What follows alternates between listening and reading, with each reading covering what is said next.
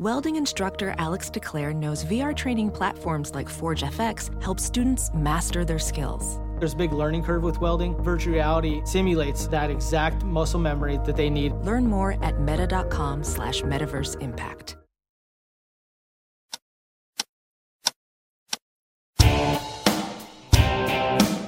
The Catch and Shoot podcast is a presentation of Pure Hoops Media. Catch and Shoot goes well with both red and white and is perfect with a workout of your choice. Our co-hosts are on both coasts and they have all of NBA Nation covered.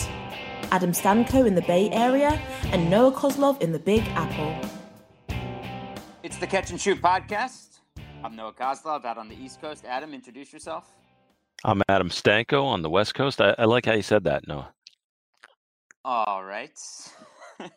Adam, we got to start this week. We're going to get to Sean Elliott, who's got his 32 retired by Arizona and San Antonio, and also make sure everybody listens to the Mike Wise show on Mondays. He had Jeff Van Gundy on this week, and Van Gundy told Jodie Foster's story, among other stories, and Buckets, Boards, and Blocks with Monica McNutt, and the Pure Hoop Show with Eric Newman and BJ Armstrong. But I got to start with NBA Twitter. Just the phrase NBA Twitter makes me cringe, because I don't think it's that quote unquote cool.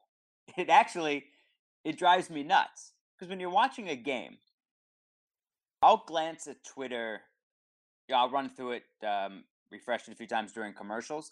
But when I'm watching a game, I don't want to be staring at what other people are saying, because then you're actually missing the game. What's the point? Who is actually watching these games? Because then I go back and look on Twitter during a commercial, and I see, oh, great hedge on this pick and roll. Like, what?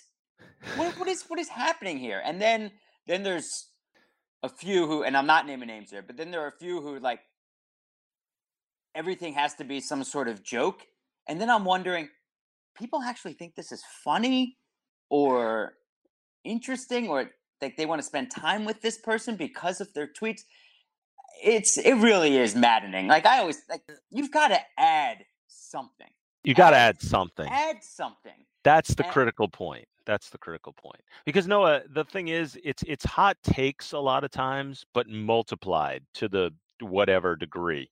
I mean, first night, the NBA season this season, I tweeted, we're not even a full night in, and I'm already sick of NBA Twitter. And I was, because the takes were coming in fast and furious, and people just with these grandiose takes, the all-time stuff. That's what usually drives me crazy, is where do you rank this person all time, that person, which of course we'll get into some of a Hall of Fame debate in a little bit ourselves, of course, because I'm hypocritical on some level. But look, if I'm making a joke, I'm going to make sure it's pretty funny. I recommend other people test it out. Maybe to send a text to your friends or something first. And then there's the other side, which, as you bring up, like this basketball analysis, and don't even get me started on, Scout with Brian, who I think is like the ultimate NBA Twitter guy, which has become its own story in itself. But the funny part about the tweet that I sent out opening night, I send that tweet out, and somebody that I know who will consider himself part of the NBA Twitter community sent me a response back and on a text with a whole bunch of other people, basically questioning why I would write that, as though he was offended, as though even the idea of me saying that I'm annoyed by NBA Twitter somehow annoyed this person. And I was like shaking my head like this. That's the new level of low and ego and meta, whatever you want to call it. It was just a weird moment in time. So I'm glad you brought that up, because I've been annoyed by NBA Twitter all season. Well, before even the season. But I have found myself more over the past 2 months. Yes. Typing something in to tweet, reading it again, and then deleting it. Like I want to send it, and then I think, all right, let's just assess risk reward here. Yeah. Like, what's the point? And it's usually just calling somebody out or just crushing the person for You're good at that. You're good at that, though. I really want to hear my voice come through in it, and because most of it, I'll write something that's semi-intelligent, but really at the core of it is, what the are you doing? Like, what's the point of what you just tweeted? And also, what also drives me insane is if you're going to retweet something and then have a comment above it, like this or this is great or something, like, why don't you then just retweet it? Like, if you're not going to add something, oh, you know why? then just retweet it. Of course, I know why. Yes, and no, it's funny that you say that about calling people out, because the other thing about it is you're very blunt. I've found on Twitter, which I appreciate and I respect, and I don't think there's enough of. But you'll literally ask someone like, "Why do you have that opinion?" And then they get offended that you'd ask them. But the thing is, they put out the tweet initially with this asinine statement or this commentary on the game, which is trying to invoke odd responses. Mhm. And instead of you getting fired up, you're like, okay, why do you think that? And then they Right, get like, I'm not going to offended that say you would something on ask. Twitter that I wouldn't say to this person's face. Of course. Everyone just constantly or always thinks that you're looking for confrontation. I'm not. Most 98, 99% of the time, I'm looking for an explanation, not a Yeah. confrontation. Yes. We're curious by nature. All right, well, that's NBA Twitter. The season's almost over, but I actually have been enjoying watching these games, not looking at Twitter. Anyway, all right, we're gonna have Sean Elliott in a moment, but first, Guys, explain this to me. Adam, explain this to me. This is one of the weirdest NBA finals that you can remember. Easily, Noah. This is by far the strangest NBA finals that I can remember being a part of. I mean, this idea of a Warriors three-peat, put that to the side for a second here. How about the fact that we've had so many odd injuries? Okay. You've got Nick Nurse being a first-year head coach in the NBA Finals, an incredible path. His story, his journey is remarkable, but he's in the NBA Finals. It's not really talked about. They've talked about some of his coaching moves, but the fact that he's a first-year guy coaching in the finals, which in itself is a rarity, but that was sort of blown away when obviously Steve Kerr was having so much success doing it that way. But then, no, on top of that, we've got Kawhi, the hero, the darling for Toronto, and yet Kawhi is probably leaving the Raptors, and that's hanging over this whole thing. And then you've got Kevin Durant, who hasn't played in this series, and his free agency is hanging over. Oh, and by the way, Boogie Cousins made his return, and he's been the odd man out in this whole Warriors thing, and that made him into a beyond unfair team and everything. I cannot get over how many odd storylines there are throughout this playoffs. How weird do you think this is? It's really weird. It's really weird. All the subplots, and that's what makes oftentimes the finals so great, are these stories. But for anyone who thought that, well, because LeBron isn't in the finals and he'd been day traded, that the fact that LeBron isn't in the finals is going to bring these stories down, and that we weren't going to have as many compelling storylines, just couldn't even been more wrong. Because now we're going into game 3 with the Clay injury. Yep. We've got a Kevon Looney injury that you really only see in football, not basketball. And that the Warriors were more fun to watch before, since Kevin Durant got hurt. But now they could really use Kevin Durant now because Klay Thompson can be anywhere close. And then you mentioned Kawhi, and where you could have the best player in their series and you have no idea what he's thinking, where he's leaning, and what's going to happen once the series ends. And if the outcome of this series even has an impact on what he's going to do. When nobody knows, and I remember we talked about this before the finals or at some point during the playoffs, when nobody knows and everybody's frustrated about it, that's the best. Oh, absolutely. Absolutely. And by the way, Noah, look, we mentioned NBA Twitter off the top. The other storyline is this Steph Curry's postseason legacy. And for some reason, if you go on Twitter, like, either Steph Curry is the greatest player who's ever lived, or this guy cannot be clutch and is terrible in the postseason and terrible late in games. It's amazing. Like, there's no in between. People pick a side and go to one extreme or the other, and then they defend it to the death. And so For no you reason. name all those for no reason. It was, you know what's also great is that the Steph, why we love Steph, that stuff's being rehashed.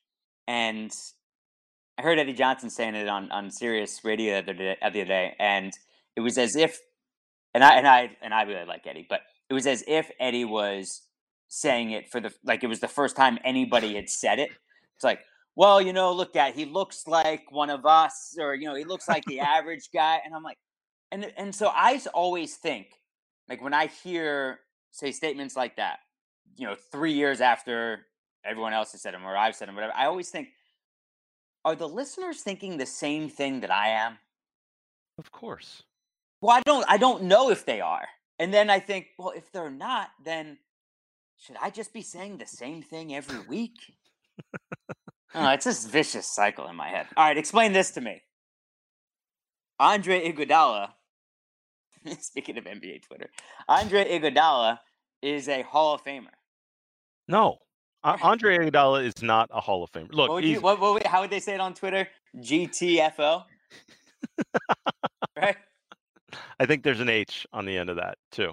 I learn all the cool acronyms. Yeah, right. Of course, H. Right, out of here. I learn all the cool acronyms from my FML, all of them through my kids. They give me all the great acronyms.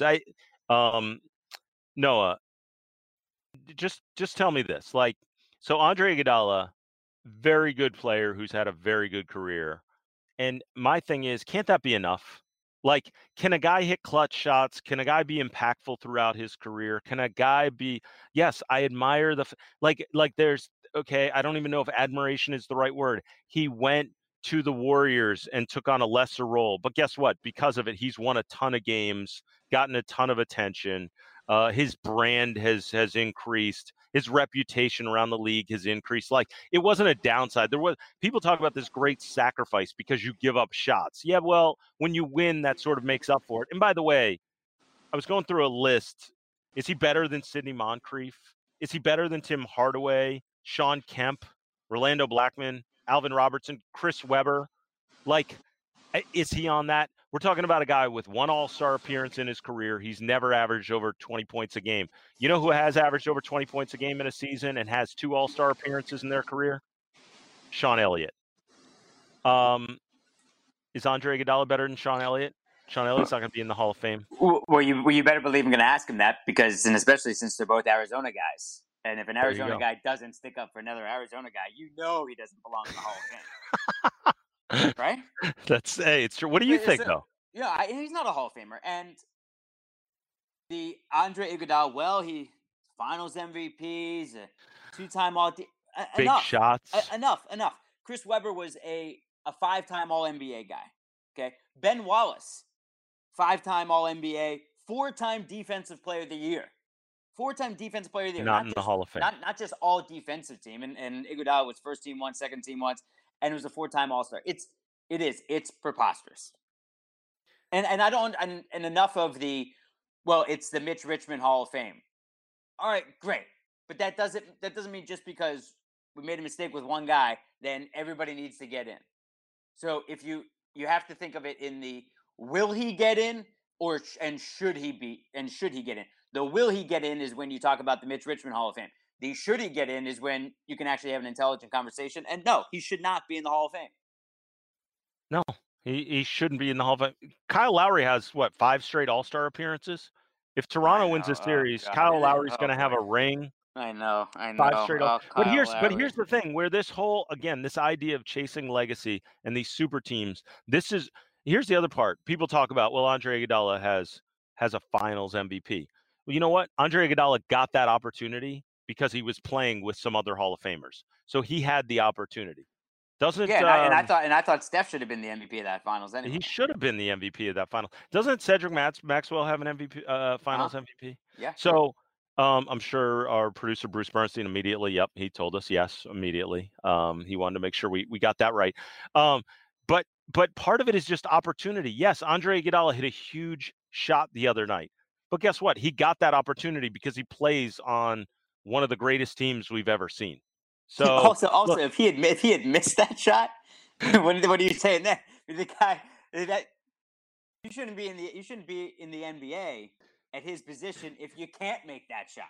that's a good point. My goodness. They also left him wide open for a purpose. Like, do Hall of Famers get left wide open in critical situations late No, in games? they do not. Great That point. might be our test. That might be our test. Explain this to me, Adam.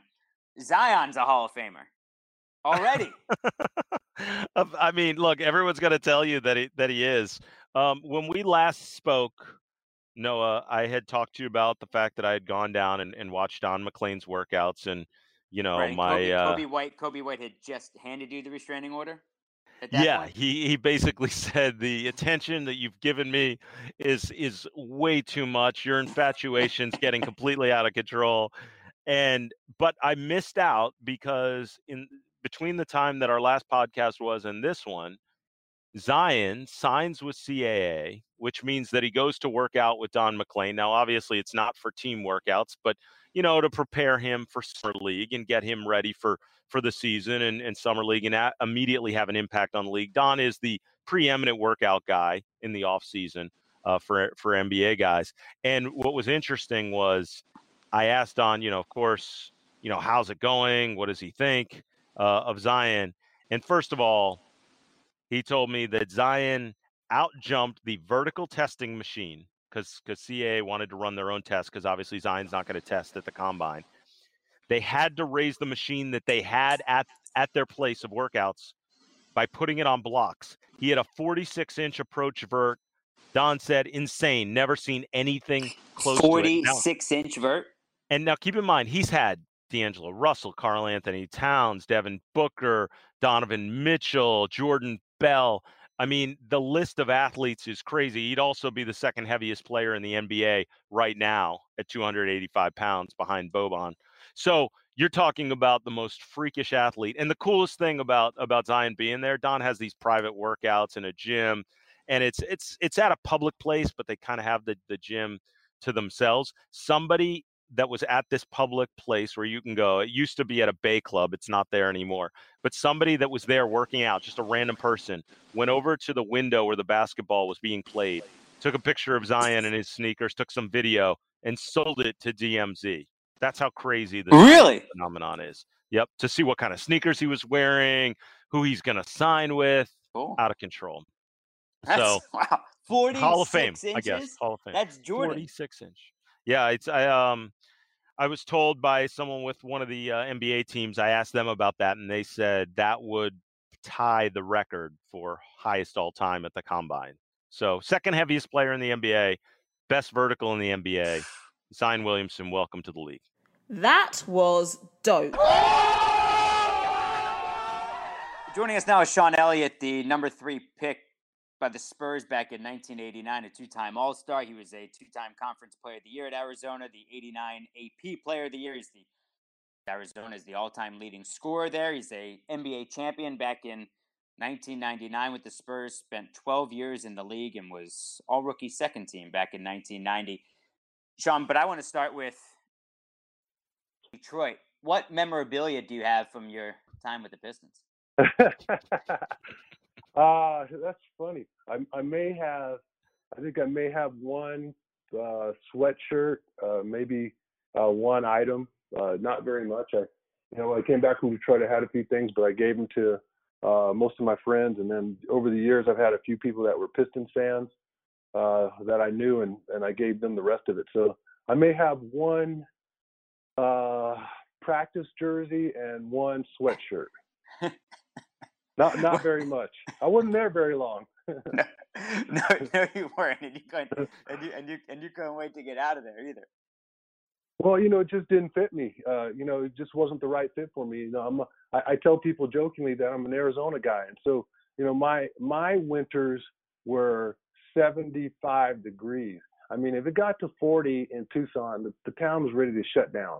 It snowed one time in my life as a kid, and the winter that I was there in Detroit, it was the worst winter that they'd had in a decade.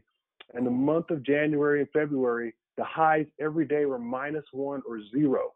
And Ooh. so that for an Arizona kid, like people, like the guys on the team would always give me a little bit of crap because we'd be running up and down the court practice, and I was constantly blowing on my hands just to try to get some warmth in there. During practice? During practice, yeah. We had one practice one time I'll never forget. We were at some small gym because we didn't have practice facilities and stuff like that, and so we were constantly rotating where we were practicing. And one place we went to one day had no heat, and so everybody was practicing in full sweats and even with their hoodies up on their sweatshirts. And I was like, I couldn't catch a ball. I couldn't, I was afraid my fingers were going to snap off. Is that the sweatshirt you still have? I don't think so. Sean, this is Adam. So if we go back in time right now, we're, in the midst of NBA pre-draft madness, and your pre-draft story is absolutely crazy, especially as it pertains to the Clippers and their organization at that time, or their lack of an organization is probably more apt. You had the knee brace in college, and teams said they were scared off by that and all. Can you take me through that your pre-draft experience with the Clippers? Well, how'd you know about that? I'm really curious. Because have I shared that story? You shared it once. I had a previous podcast that you spoke to me about, Sean, and it was really an incredible story. And Noah and I have been basically amazed by this story and wanted other people to have a chance to hear it. Okay, so really interesting. And this is the old Clippers, and they were run a little bit differently. And so I had gone to Miami. Met with Billy Cunningham. He was the president or general manager of the team. People were there to meet me at the airport. They were very nice, and sat down, had good conversations with them. Talked to Sacramento on the phone, Bill Russell, for a second. And the Clippers wanted to fly me out. They wanted to sit down with me. So I arrive at the airport in LAX, and I'm waiting. No one picks me up. So I call the Clippers, and they're like, well, you have to, there's a hotel there. You have to do your own thing. I didn't have a credit card. I was a senior in college. I had no money. I had to call Bob Wolf, my agent at the time. He arranged for me to get a hotel room that was at the airport, and the Clippers picked me up the next day. So I, told them I wasn't working out for them and beforehand, but then when they picked me up, they still wanted me to work out. And I said, well, I really can't do that. Bob Wolf doesn't want me to do that. I said, well, at least we want to have a look at your knee. And so they took me in to get an MRI. And it's the first time I'd had an MRI of my knee. And, I'd torn my ACL as a freshman in high school, and I got it repaired, but I had tweaked it a few times, and that's when the doctor finally decided to put me in a knee brace. And so when I got this MRI done with the Clippers, I get back home to Tucson, and a couple weeks later, the Clippers had faxed out, it was maybe a couple weeks before the draft, the Clippers had faxed out a report to every team in the league, basically saying that when they were looking at the MRI, they could see that I had no ACL, there was damage in my knee, and it was like the sutures or the staples were free. It was just a really bad report. And so happens that Bob Wolf, my agent, got a hold of the report, and there was a radiology conference actually going on in Boston at the time. So he went down to the radiology conference, and apparently the number one guy for MRIs was actually speaking doing a seminar at the conference. After the seminar, Bob walked up to him and said, hey, I need your help. I have a client who just got an MRI done, and we need to verify this report. And so the doctor went to Bob Wolf's office, held up my MRI slides against the window of Bob's office, and held up the report in his other hand. And as he read the report, he looked at the slides and he said, "There's no way that they can see these pictures or they can come to this conclusion with the slides that I see. It was a completely bogus report." And so we had to put our own report out and send them to the rest of the teams in the league, so everybody didn't think that I had this knee that was just beyond repair. How's that legal? Well, you tell me. This is 1989, so things were they were a lot different back then, and that was that's probably one of 1,000 Clipper stories that people have out there. Did you know at the time, or did you find out pretty quickly after that, after you're in the league for a little bit, just how broken the Clippers were? Yeah, I had guys that played. I had friends who played for them. Lloyd Vaught, I became pretty good friends with Lloyd, and he would tell me a few stories, and then you'd hear things that come out of there. Guys talk and they communicate with each other, and I heard a lot of really bizarre stories, a lot of bizarre things that people haven't heard, and that was just, to me, I guess that was par for the course after that. And one thing that's significant about that is, Sean, the remarkable part, a lot of times you'll hear teams doing pulling dishonest moves or making strange claims or starting rumors in order to go up and draft a guy. But in that case, and that's you go number 3, they picked Danny Ferry at number 2. Like they didn't even do it to draft you. Exactly. And Danny said he wasn't going to play for him, I believe, from the beginning. And they still drafted him. So that was just, that one's still hard to figure out. Their loss. Let's. I want to get into. I want to get into a little bit about towards the beginning of your career. After Larry Brown, you end up with a few series of coaches, but one being Jerry Tarkanian, who had 20 games there in the 92-93 season. Yeah. What went wrong? What went wrong with Tark? Well, I tell you what, Tark. I thought he was a great motivator, and I thought he was a really good coach. Actually, I'll be honest with you. I think that what happened to Tark was, he just the San Antonio community maybe didn't embrace him, and there were other things away from the court that cost him his job. I mean, we were 9-11. He was trying to figure things out at the time. When Tark first got there, he didn't know how to call a 20-second timeout. He was trying to acclimate himself to the NBA game. And so, we were trying to figure him out. And to give a guy 20 games isn't really much time, especially a guy like Jerry Tarkanian. But I think there were other things, maybe his personality didn't fit right with, maybe some of the San Antonio front office or some of the San Antonio crowd, because I thought Tark was a great motivator. I really enjoyed being around him. And, there was one time I can tell you, we were playing an exhibition game in New York. We were playing the Knicks. I want to say we were in Rochester or Albany, New York. It was such a long time ago. And the Knicks were staying at a better hotel than we were.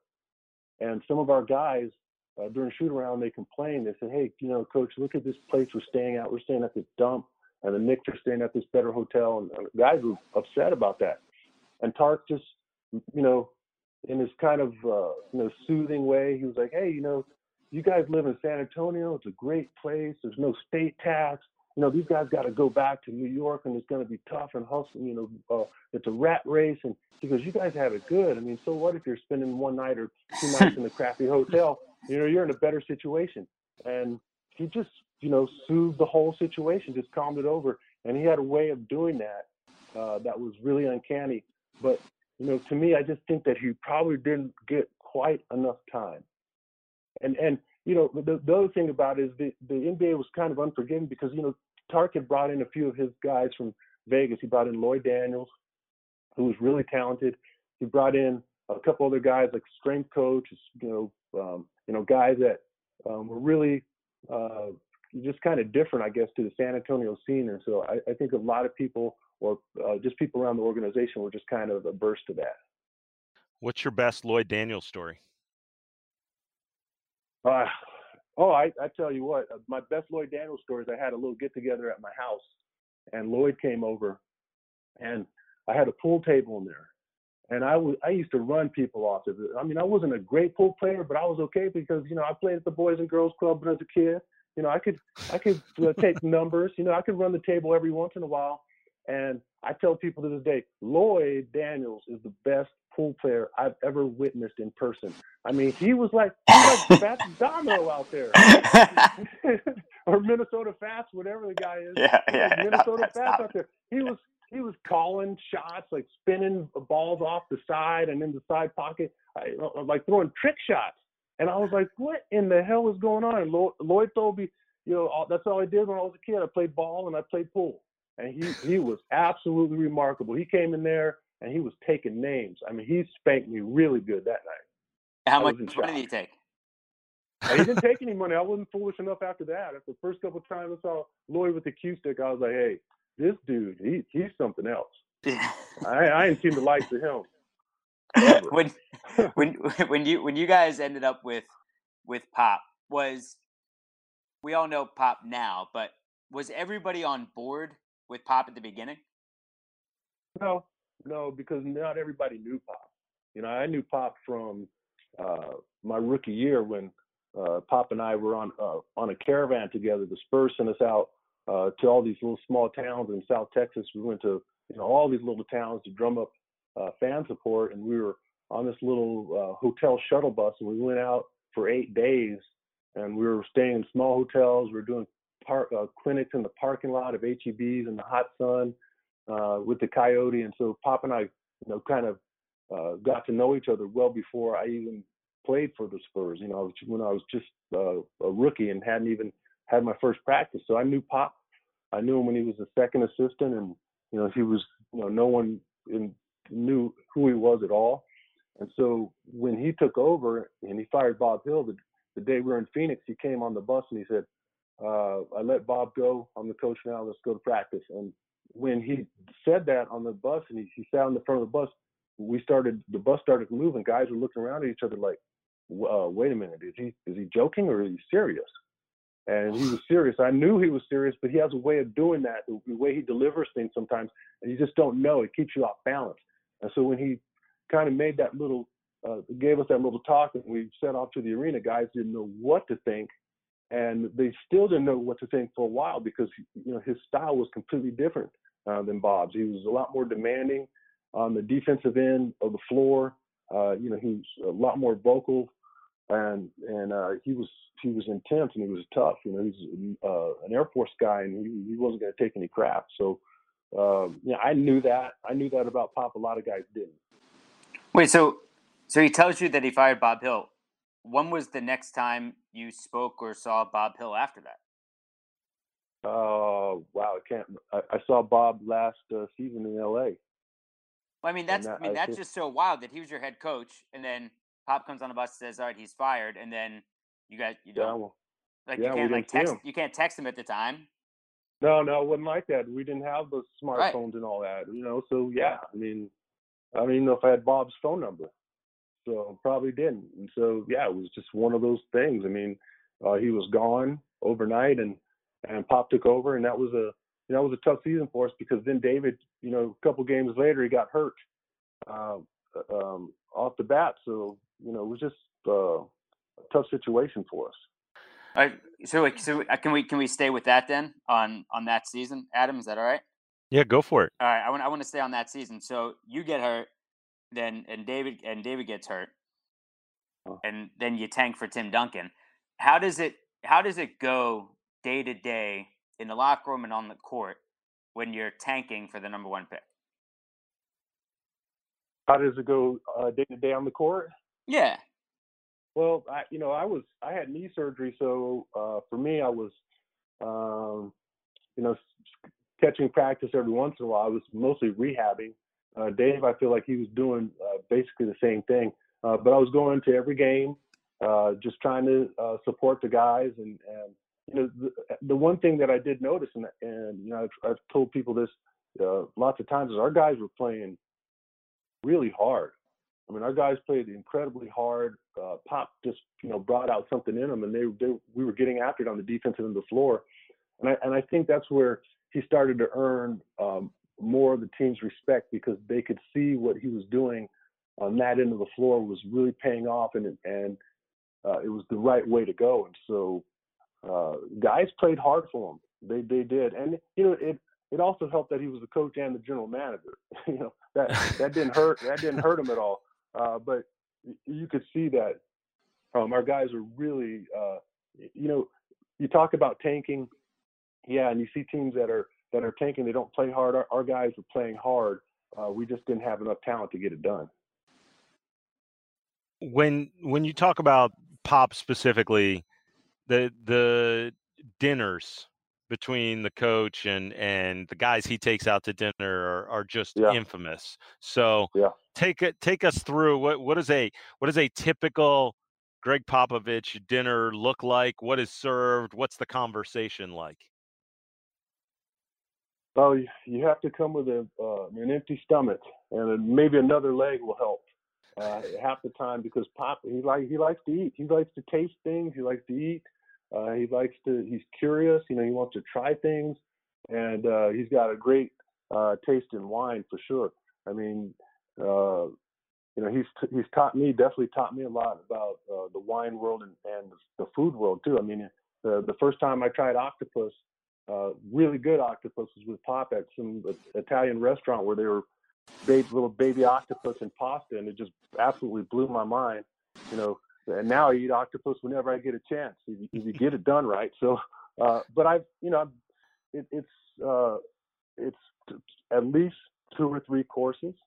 If it's a coach's dinner, it's going to be 3 or 4 courses. I've seen Pop for dessert actually order an entree.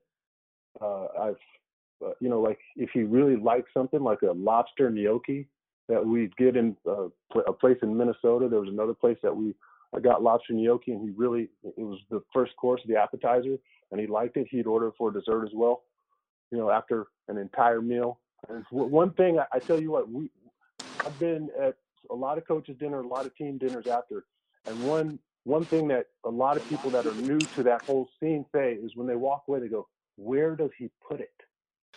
They don't know.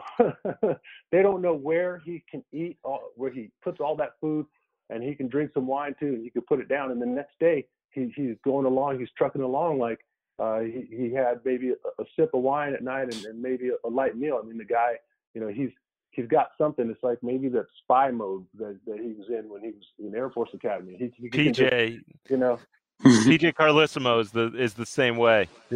So what do you guys talk about at these dinners? Well, they'll talk strategy lots of times. They'll talk about what they want to do with certain players or things around the league.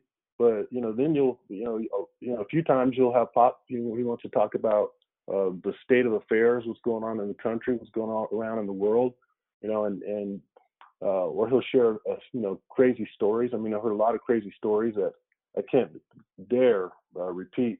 But he's more than just basketball. That's the biggest thing, and I think that's why the players and the coaches appreciate him so much as well. It's not always basketball. He'll put things into context and say, hey, life is more important.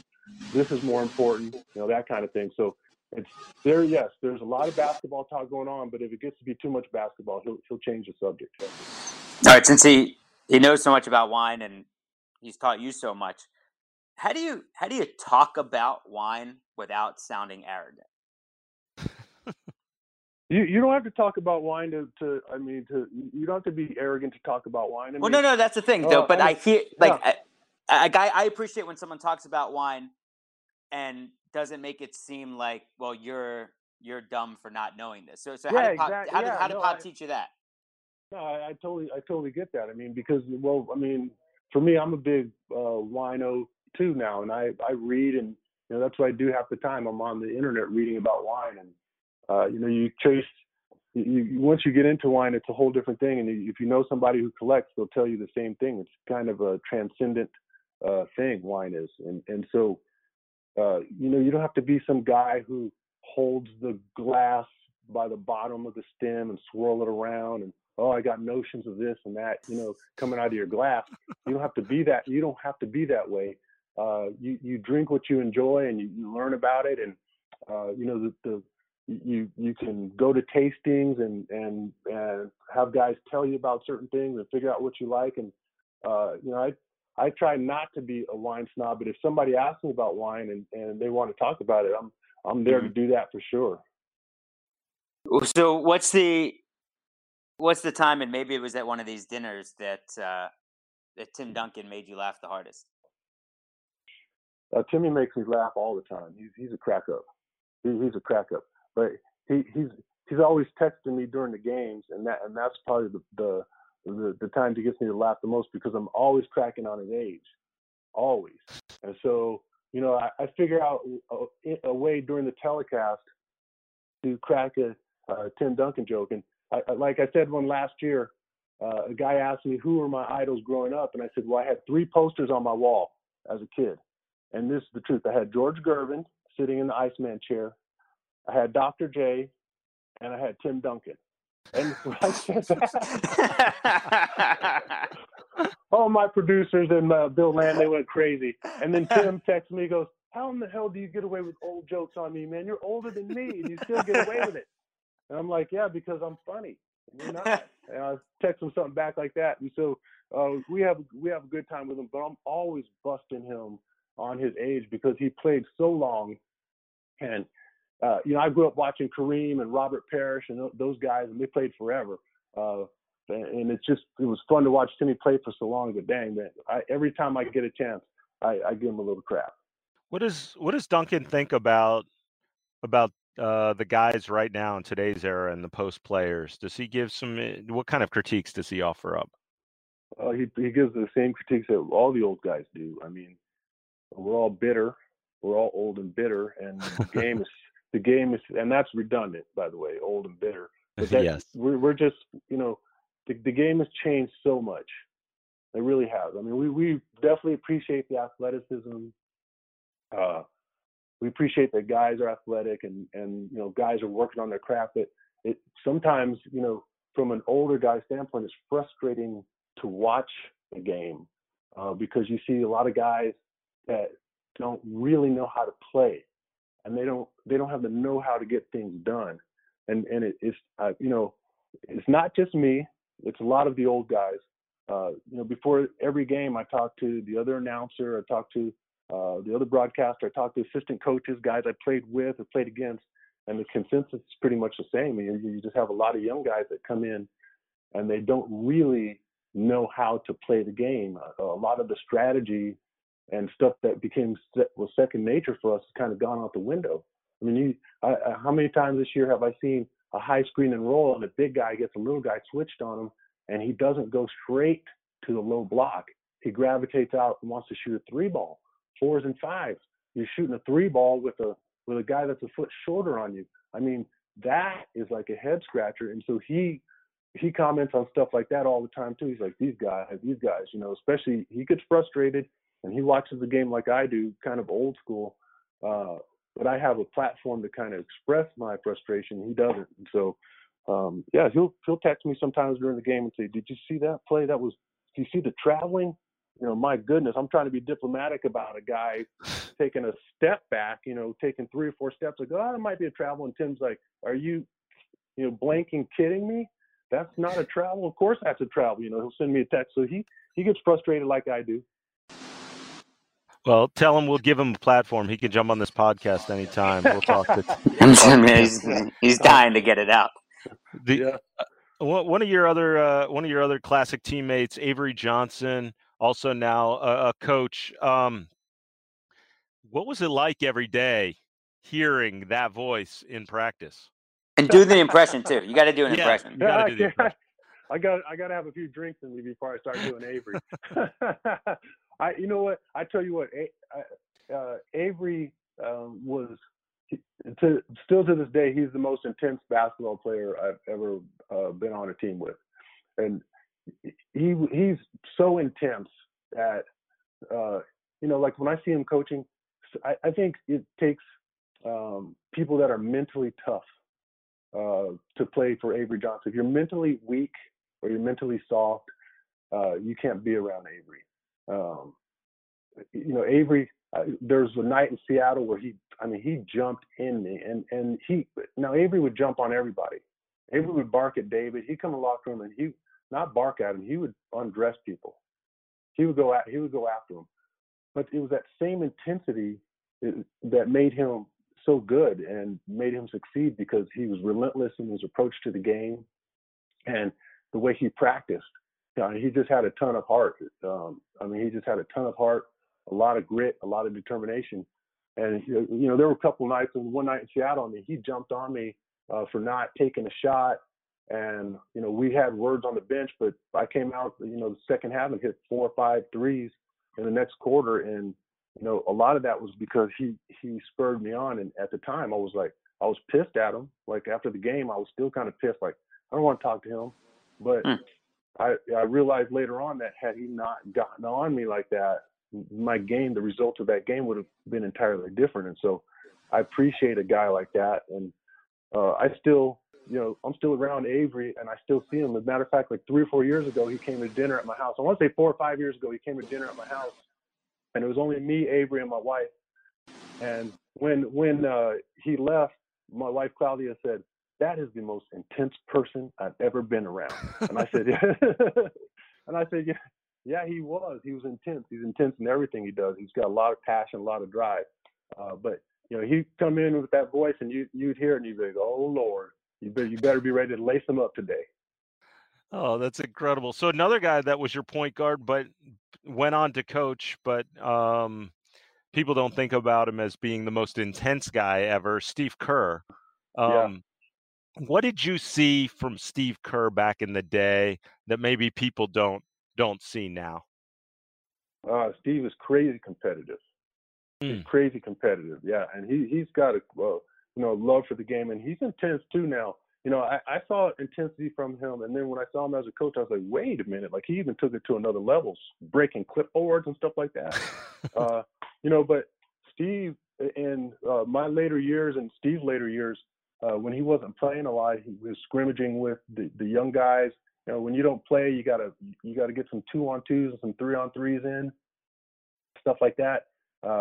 The young guys called Steve White Jordan because they could not guard him.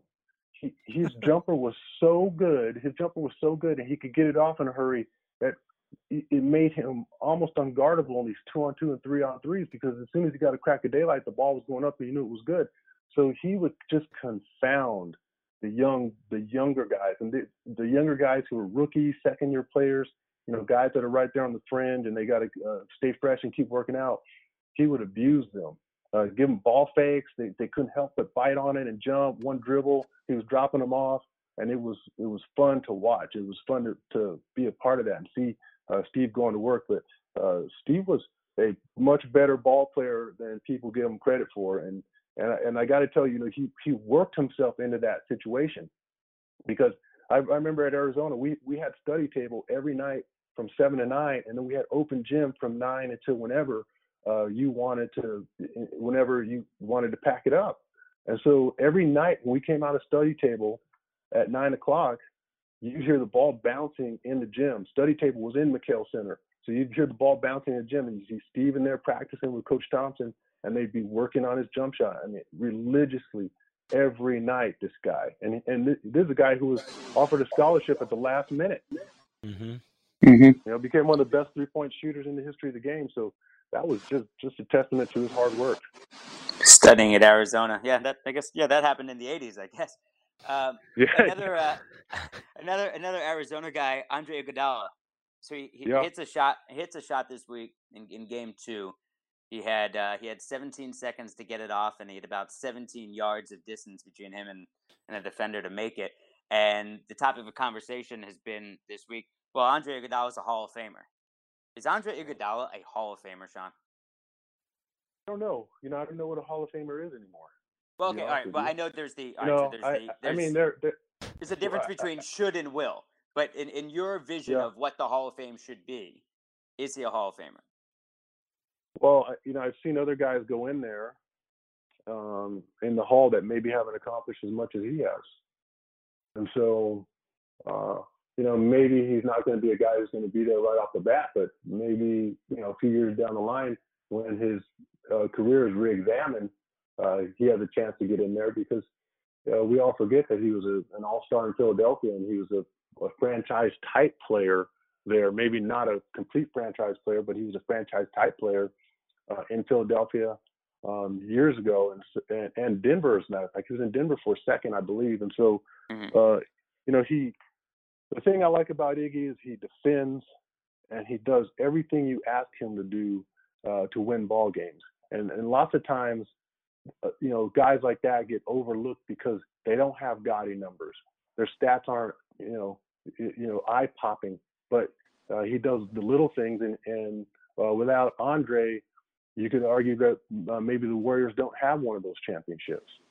And that, a guy who helps you win a championship and is that instrumental, a Finals MVP, definitely deserves consideration. Arizona guys always sticking up for Arizona guys. A few more for you, Sean. Aside from broadcasting the Spurs games, what's been your focus in the San Antonio community? I've done a lot of charity work over the years, and right now my wife and I are aligned with Methodist Hospital, and we're just kind of starting campaigns to try to talk about health and awareness and preventative health, and just trying to get our community in better shape. My wife is a registered dietitian. She has a website, and she comes up with lots of recipes, and she's the one that keeps me healthy, and she's the one, after I had my transplant, who really helped me change my diet and start a healthier lifestyle. And so we're trying to get that message out to the community right now in San Antonio, just healthy living, exercise, taking care of yourself, because maybe you guys don't know, but San Antonio we haven't been the example for healthy living for a long time. I mean, it's tough here. You get a lot of great Mexican food. You get a lot of burgers. There's not a lot of places to walk or exercise, and so we have an obesity crisis here, and I think we're 2 times the national average in diabetes in San Antonio too. So we got some work to do, but we're trying to at least get some information and the message out there that you can still eat well and have a good happy lifestyle, and you can be healthy, and so that's a tough message to get out, but we're working on it. Yeah, well, Charles Barkley made sure to try to get that message out over the past few years. He did. Yeah, he did. What? I saw, yeah, go ahead. No, please.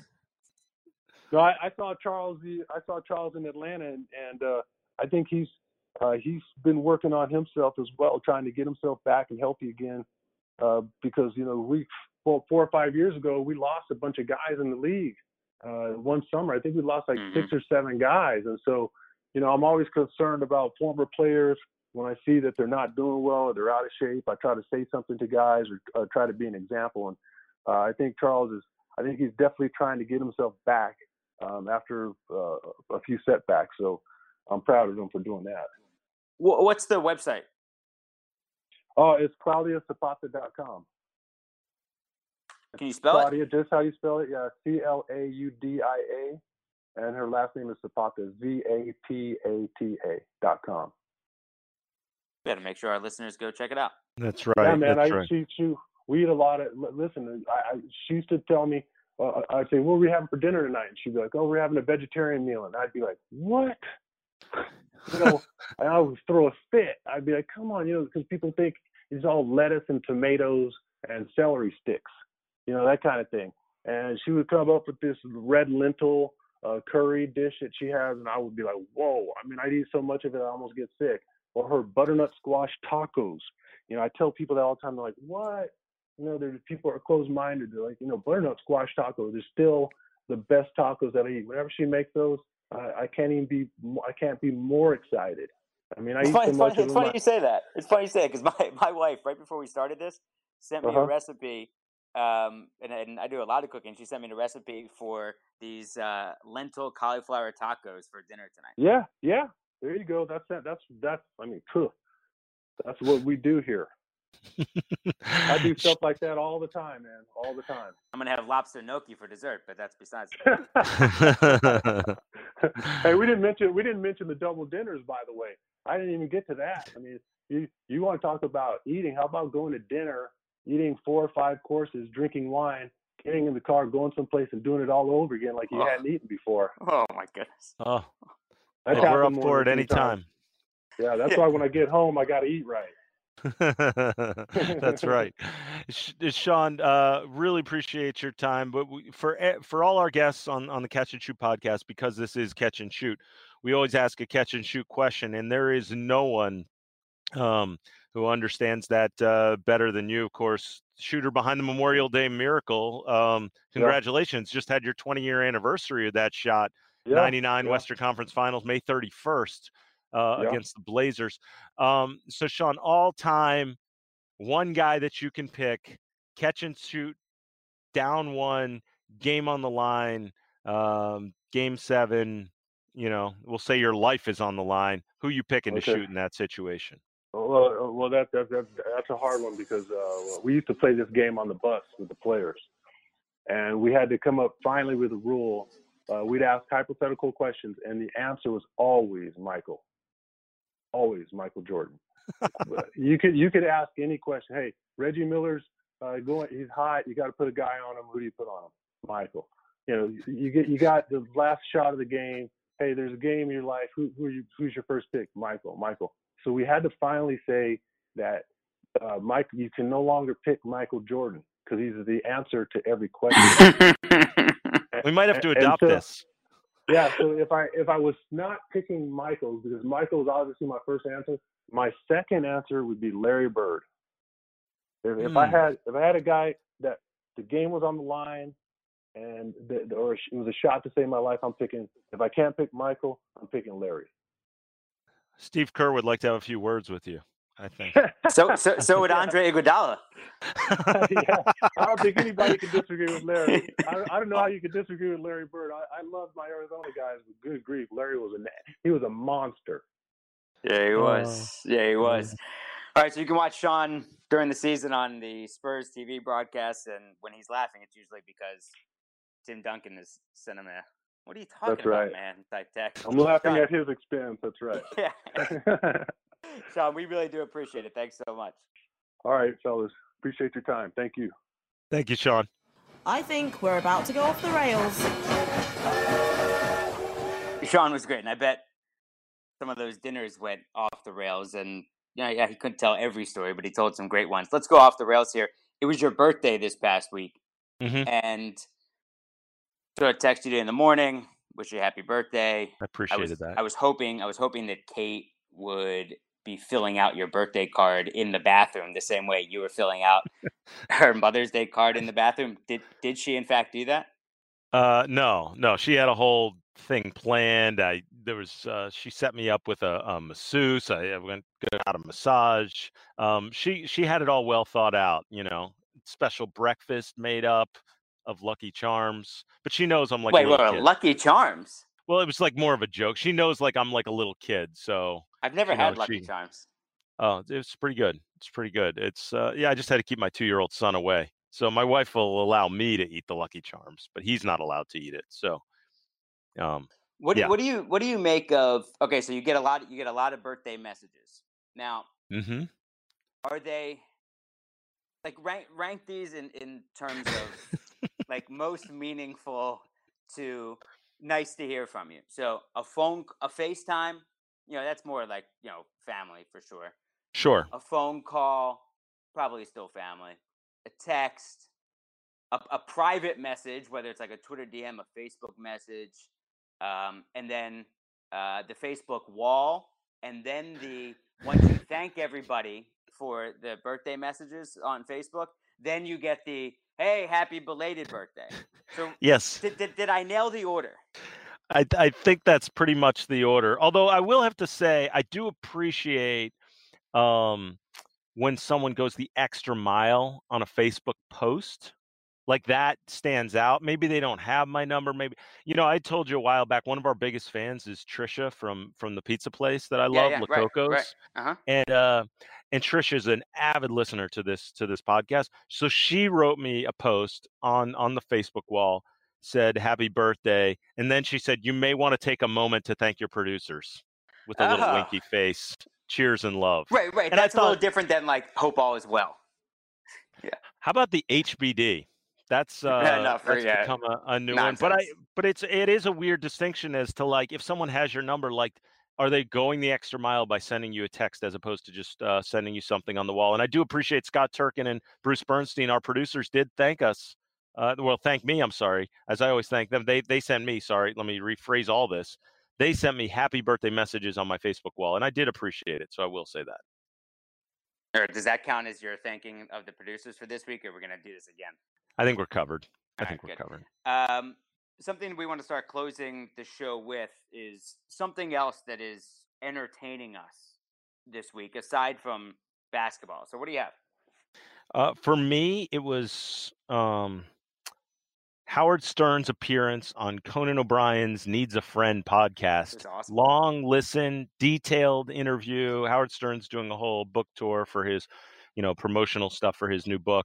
And the interview really got deep into psychological issues they have. And Scott Turkin first had told me that was available to our producer. So I probably have to thank him once again. The thanks are just coming. I know it gets a little gross, but I'm thanking you, Scott, for recommending it. But a great listen. I think people should listen, especially if you're listening to our podcast. You probably like interviews that have gone on too long. You'll appreciate that one. How about for you? I actually did listen to that too, and it was good. I this week I watched. I've been at CBS Sports HQ a lot. It's their CBSSports.com on their live programming, and so I'm there late at night, and so I've been watching just stuff on Netflix, because if I start reading, I'm going to fall asleep. So I'm watching stuff on Netflix. So I watched a nice romantic comedy with the comedian Ali Wong, and it's called Always Be My Maybe. And I'm a sucker for romantic comedies, and yeah, I cried at the very end, just at the very end, and only once. And it had Keanu Reeves in it, and he was awesome, terrific. He's great. So. Yeah, so it's a worthwhile watch. I don't know if it's a worthwhile watch like just on your own. Maybe you and Kate can watch it together. But I laughed and I cried at the end. I heard Randall Park is really good in that as well. He is good. I'll have to check that out. He is good. All right, so you want to thank everybody again, or are we done? We're done. The Catch and Shoot podcast is a presentation of Pure Hoops Media.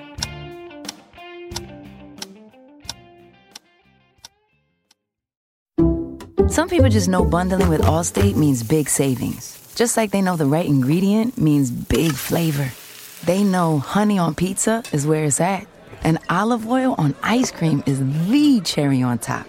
And they know when you bundle home and auto with Allstate, you can save up to 25%. Bundled savings vary by state and are not available in every state. Saving up to 25% is the countrywide average of the maximum available savings off the home policy. Allstate Vehicle and Property Insurance Company and Affiliates, Northbrook, Illinois.